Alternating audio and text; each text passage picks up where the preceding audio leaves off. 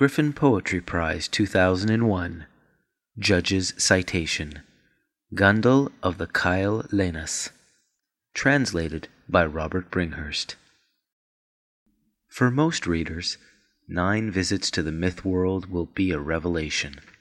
These sophisticated narrative poems by Haida myth-teller Gondel come from an unfamiliar imaginative world, studied by specialists more for its anthropological interest than its artistry. Robert Bringhurst's sinewy language and acute formal intelligence now reveal poetry of vivacity and stature, which can be enjoyed as a cultural treasure. From Those Who Stay a Long Way Out to Sea, Gundel of the Kyle Lenas. Translated by Robert Bringhurst. Gan tlaqawasta gaich lgilta la gan hina tlxagawan onzu gan khawxaga laga hidaha tlqaygi laga gan tlgaskuasi laga skinan fugana onzu. And then there were the 10 of them who went to hunt with dogs, they say. And after they had traveled for a while, the mist settled in. And they came to a steep cliff, and they climbed the cliff, they say. And then their dogs ran back and forth on the ground below, squawking up at them like gulls, they say. And then they built a fire on top of the cliff. The one they called the Brainless One fed his hunting bow to the fire, they said. And after it had burned away completely, it lay there in plain sight on the ground below.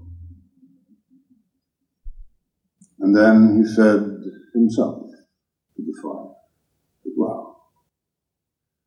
For a while he burned, and then he vanished completely, and stood in plain sight on the ground below.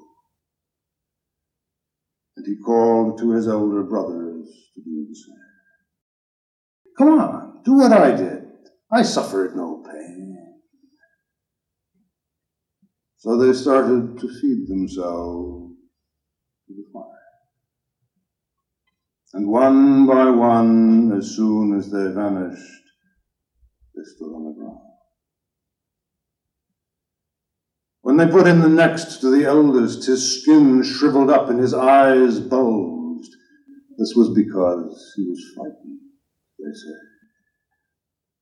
But after he vanished, he stood with the others below. 9 Visits to the Myth World by Gundel of the Kyle Lenas. Translated by Robert Bringhurst. Well, I live on the coast of British Columbia, and there are a great number of native cultures on that coast that have produced beautiful visual art, and